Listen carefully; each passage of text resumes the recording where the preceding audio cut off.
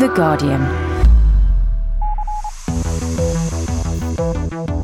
Hello, this is Guardian Daily and I'm Michael White. On the first day of the new Parliament, we had an election 12 days ago. Hundreds of MPs were either kicked out or retired, somewhat in disgrace. The expenses scandal hovering over the last year of the Parliament. Now we've got a new one. Time for a new beginning, new government, and the House began its first act. What was it? To elect a new Speaker in John Bercow. It was a privilege to serve as Speaker for the past 10 months, and it would be an honour to serve again in this Parliament. And the other big topic of the day was another election, that of a new Labour leader to succeed Gordon Brown.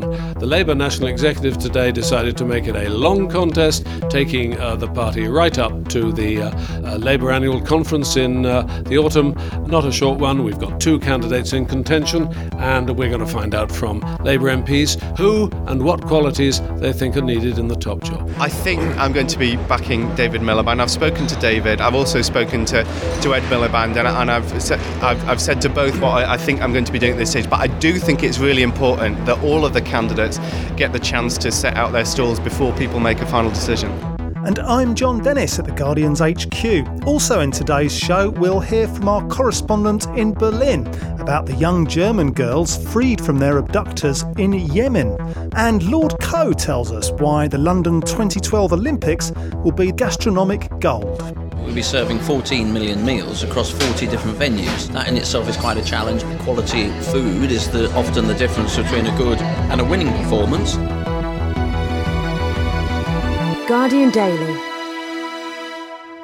I'm here in the House of Commons where MPs have just voted to retain the services of John Bercow as Speaker. Now, you may remember Mr Bercow was elected in controversial circumstances 10 months ago. Michael Martin had just been scapegoated, forced to resign, first time in 300-400 years as Speaker, defending the MPs and some of their indefensible practices on expenses. I'm afraid they threw him to the wolves. Tory idea, and the Labour MPs retaliated by electing Mr Bercow, who was not popular on his own side at the time. Let's hear what he had to say to justify his continuation in office. It was a privilege to serve as Speaker for the past 10 months, and it would be an honour to serve again in this Parliament.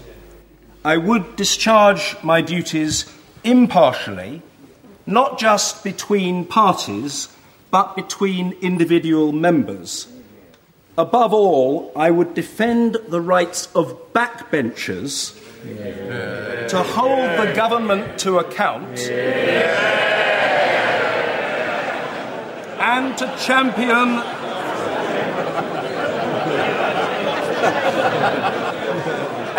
champion the causes dear to their hearts. For better or for worse, I have become known for insisting on short questions and short answers. Sometimes a short speech is also appropriate. John Bercow was proposed by former Foreign Secretary Sir Malcolm Rifkin, fellow Tory, who said, look, I didn't vote for you 10 months ago, but I've been impressed by what I've seen. You've been fair to all sides. You've been strong in difficult situations. You stood up for backbenchers like me. I'm in favour of that now. I'm a backbencher.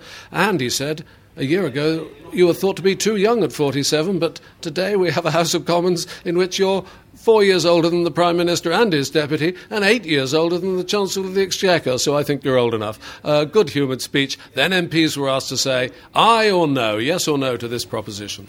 As many of that opinion say aye. Aye. Of the contrary, no. No. I think the ayes have it.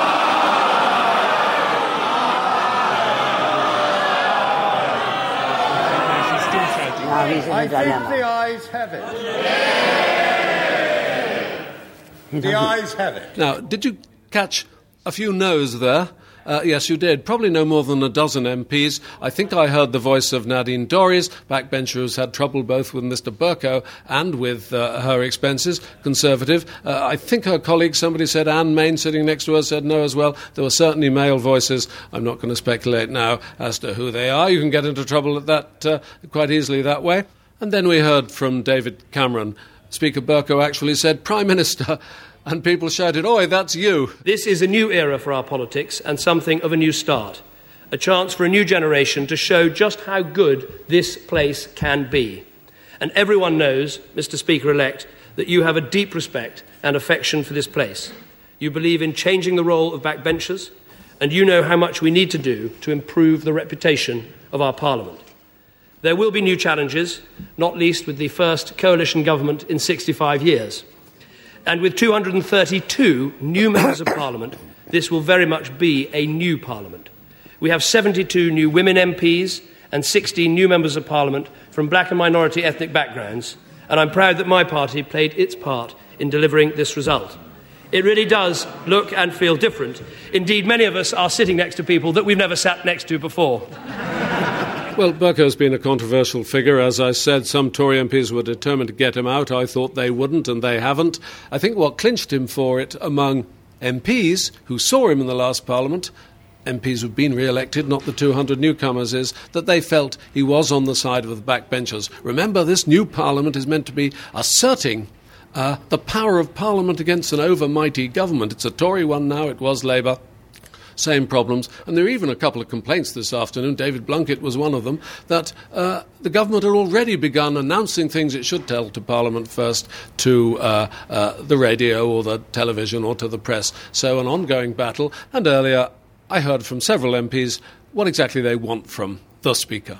Well, I'm here in Portcullis House. I'm talking to Julian Brazier, newly re-elected Conservative MP for Canterbury.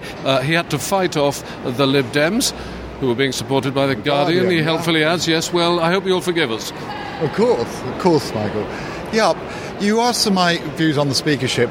One or two of the things he's done have been controversial. In particular, his treatment of one or two members of Parliament was thought to be a bit harsh. But the fact, explain that to me. I'm not sure what you mean. Well, he had a couple of early slanging matches with individual MPs, which left a number of people angry. But the reality is that he has achieved one thing as Speaker, which is genuinely new.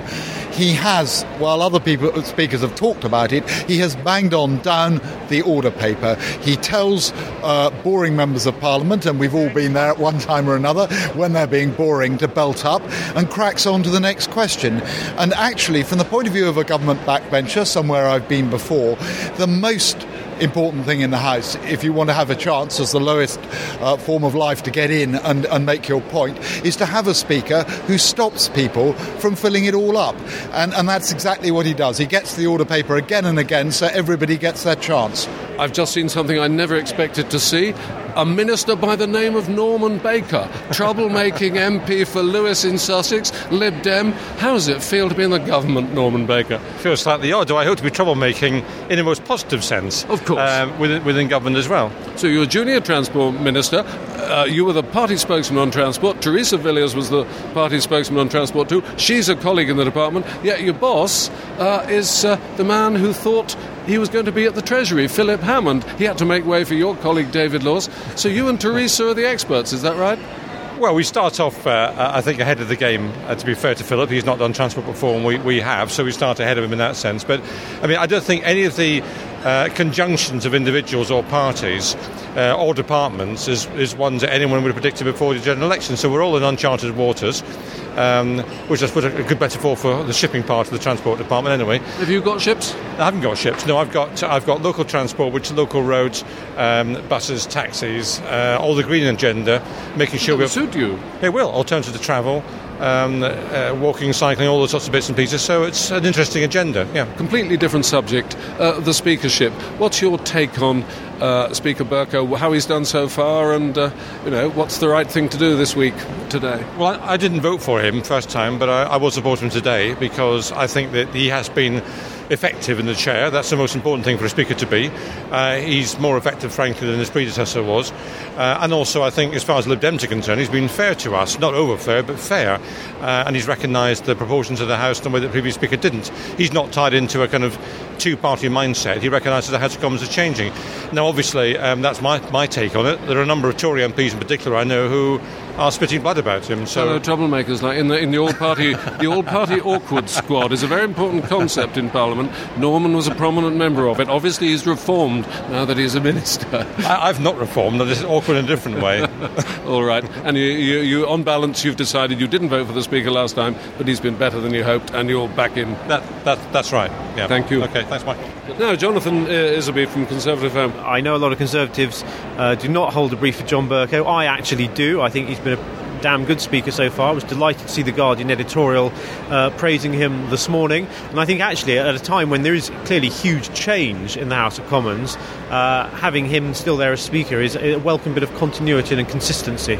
Some Labour MPs in the last Parliament voted cynically for John Bercow. One of them said it's like those wartime movies. As you retreat across Russia, you blow up the bridges and poison the wells. But others said he's the man for change. He gets it. And that, by implication, is what you're saying.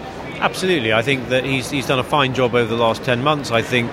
Examples of where he's getting it right? He's given more opportunities for backbenchers than ever before. Often you've seen question time overrun to make sure he gets that extra couple of questions in. Business questions has generally run its course and everyone's got to ask their questions. He's hauled more ministers to the dispatch box than his predecessors ever did for urgent questions and statements and things like that. That's putting him on the side of MPs and backbenchers against the overmighty government of whatever colour across Whitehall. Bring them in, get them to make a statement. Absolutely, and I believe in Parliament, and I think the backbenchers are very important. And much as I loved seeing him haul Labour ministers to the dispatch box to be held to account in the last Parliament, I'm sure he will do the same for Conservative and Lib Dem ministers in this one.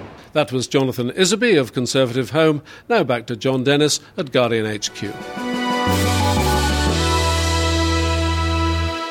Thanks, Mike. Well, still to come with me, John Dennis, how London plans to feed the 2012 Olympic Village.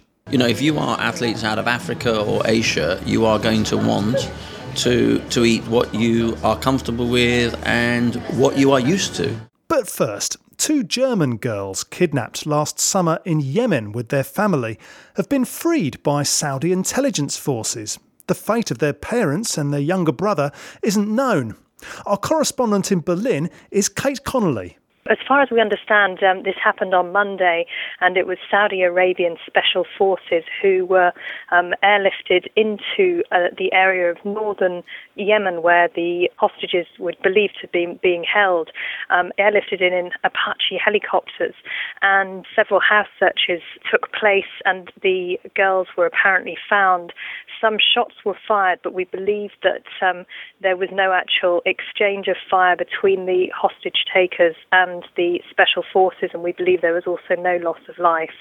And then the children, the 2 girls, as we know, who were rescued, were then taken under the care of Saudi authorities to a hospital in Saudi Arabia, just over the border. Who were these girls' family and why were they in the Yemen?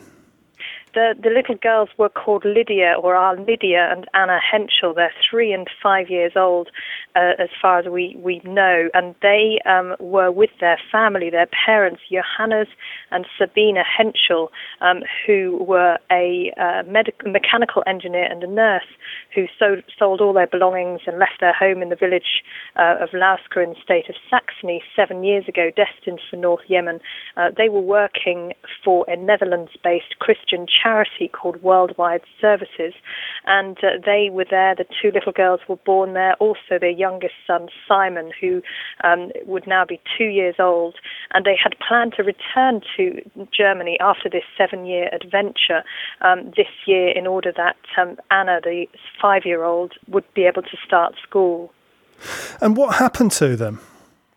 Well, as we understand, this story has been going on now for nearly a year. It was last June the family went on a picnic in the area, and they were accompanied by a British engineer and also by a couple of Bible students and a Korean woman.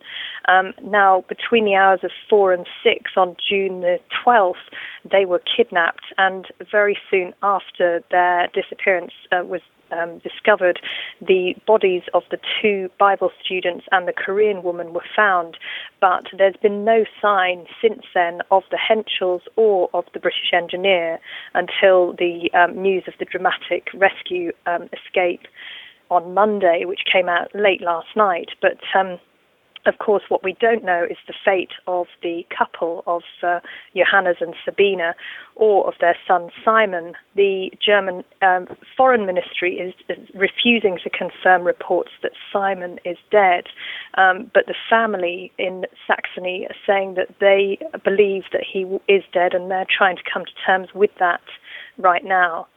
And do we know anything about the kidnappers? Well, we believe them to be a Yemeni tribe of Shiite Houthi rebels with possible links to Al-Qaeda. Now, when the Henschels went to Yemen 7 years ago, it was a relatively peaceful country, but since then, civil war-style unrest has broken out in parts of the country, which has seen the army and these rebels engaged in increasingly fierce battles, particularly in the area of the north where the Henschels were stationed. Extraordinary ordeal for these 2 little girls. What will happen to them now? Well, the girls are going to return to Germany tomorrow on Wednesday, and the family said they would now be received into the bosom of the family. They need peace and quiet, not flashbulbs. That's what their uncle, Reinhard Pötschke, said, and he was informed of the girls' rescue by the German Foreign Ministry on Monday. He said it will be a very difficult time for them. Of course, their kidnap ordeal, about which we know very little, we only know they were held in the rugged mountains of northern Yemen. That is over, but of course, in many respects, their nightmare may only just be beginning if it is indeed the case that their parents and their baby brother are dead.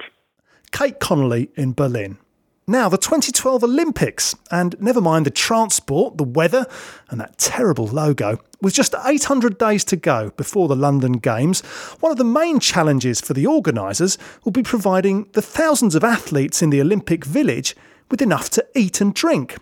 Seb Coe chairs the London Olympics Organising Committee, and he told our Consumer Affairs correspondent, Rebecca Smithers, that good food will be a legacy of the upcoming Games, for the competitors and for the rest of the UK too. Quality food is often the difference between a good and a winning performance. Put this into perspective, we'll be serving 14 million meals across 40 different venues, so that's actually that in itself is quite a challenge. And you want quality food, and you have to have food that reflects the 7 continents competing in a Games.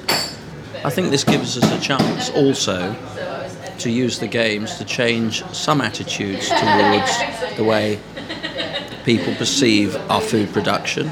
Change some of the attitudes that are there that need changing about the way town and urban rural communities interact. So I see this as being very much more than just simply about the quality of food available to athletes, although, of course, with athletes at the centre of this project, that is our overwhelming consideration. And Seb, you participated in 2 Olympics, didn't you? In Moscow in 1980 and then LA. Can you tell me a little bit about the kind of food that you had there? Was it truly ghastly, or were there some nice surprises? No, actually, both games provided very, very good quality food. I'll be open. I mean, we went to Moscow. When I went to Moscow, a lot of my colleagues in the British team actually brought their own food supplies. I bought tins of potatoes and baked beans and things like that, not really sure what to expect. Actually, the quality of the food in the village in Moscow was of an extraordinarily high order. Lots of fresh vegetables, fresh fruit, and we did extremely well. In fact, I didn't plunder any of my own supplies at all. Did you suck into any of the baked beans? I didn't. No, I didn't need to. And of course, in Los Angeles, it was a slightly more relaxed, for obvious reasons, a slightly more relaxed atmosphere. I was in the village. The Los Angeles Games were split into 2 village sites.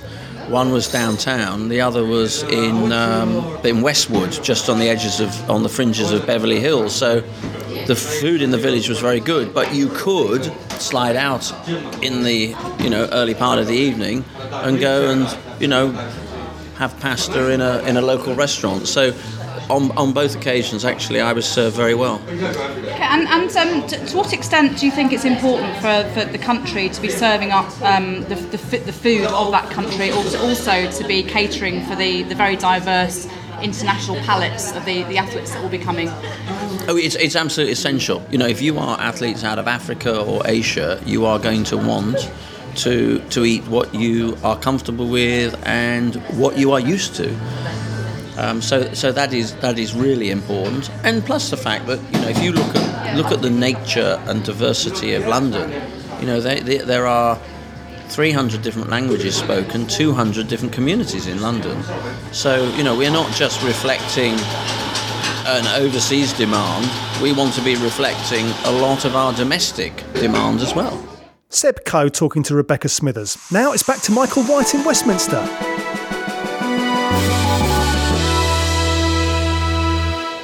The other issue running hard at Westminster today, as the place begins to fill up and feel like normal, is the Labour leadership. We've now had, over the weekend, both Miliband brothers declaring. We've had Guardian exclusive today, John Cruddas, the MP for Dagenham, saying the leadership is not a bauble, he puts it. He doesn't mean that disrespectfully, which he wants. He's not suitable for it, he feels, and hopes to play a different role. So that's him ruled out. We know that Yvette Cooper, Ed Balls' wife, has ruled herself out. You go first, dear, he said to her, and she said no, after you. He's going to declare quite soon. I know that Andy Burnham, the former Health Secretary, is thinking very hard about it. Can he get the support to make a serious run? Northern Labour MP from Lancashire. And there may be others in the field we don't yet know. But let's find out what people are thinking. Right, we've bumped into Frank Field, maybe getting an important job in a new commission for the new government. Never an orthodox Labour backbencher.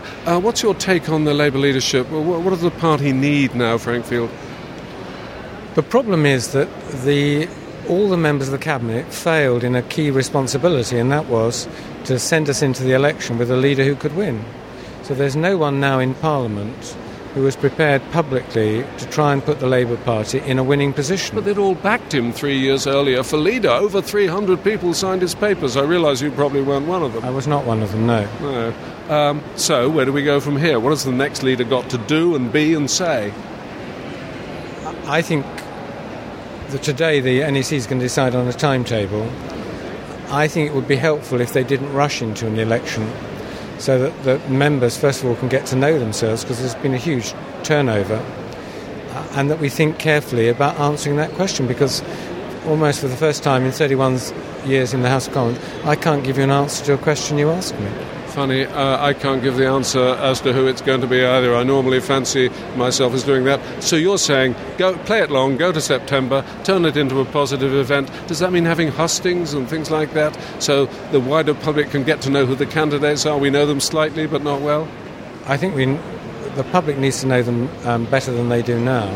But the parliamentary party, given how new much of it is, needs to know them better.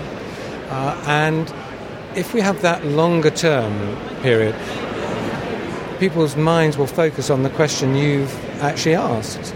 And that is, given the position we're in, what qualities do we want the new leader to have? What qualities do you think at this stage? I think two qualities, courage and vision. And having a longer... Is that all? Well, it's a start. And having a longer campaign will allow people perhaps to show those qualities. A lot of your colleagues have come back to Westminster these last few days saying, well, we didn't lose too badly, it could have been so much worse, gosh, we're more comfortable than we expected to be. Now, you're a bit of a Cassandra within the Labour ranks. Is that your take on the election result? No, it's not. The figures show it's our worst result since 1931.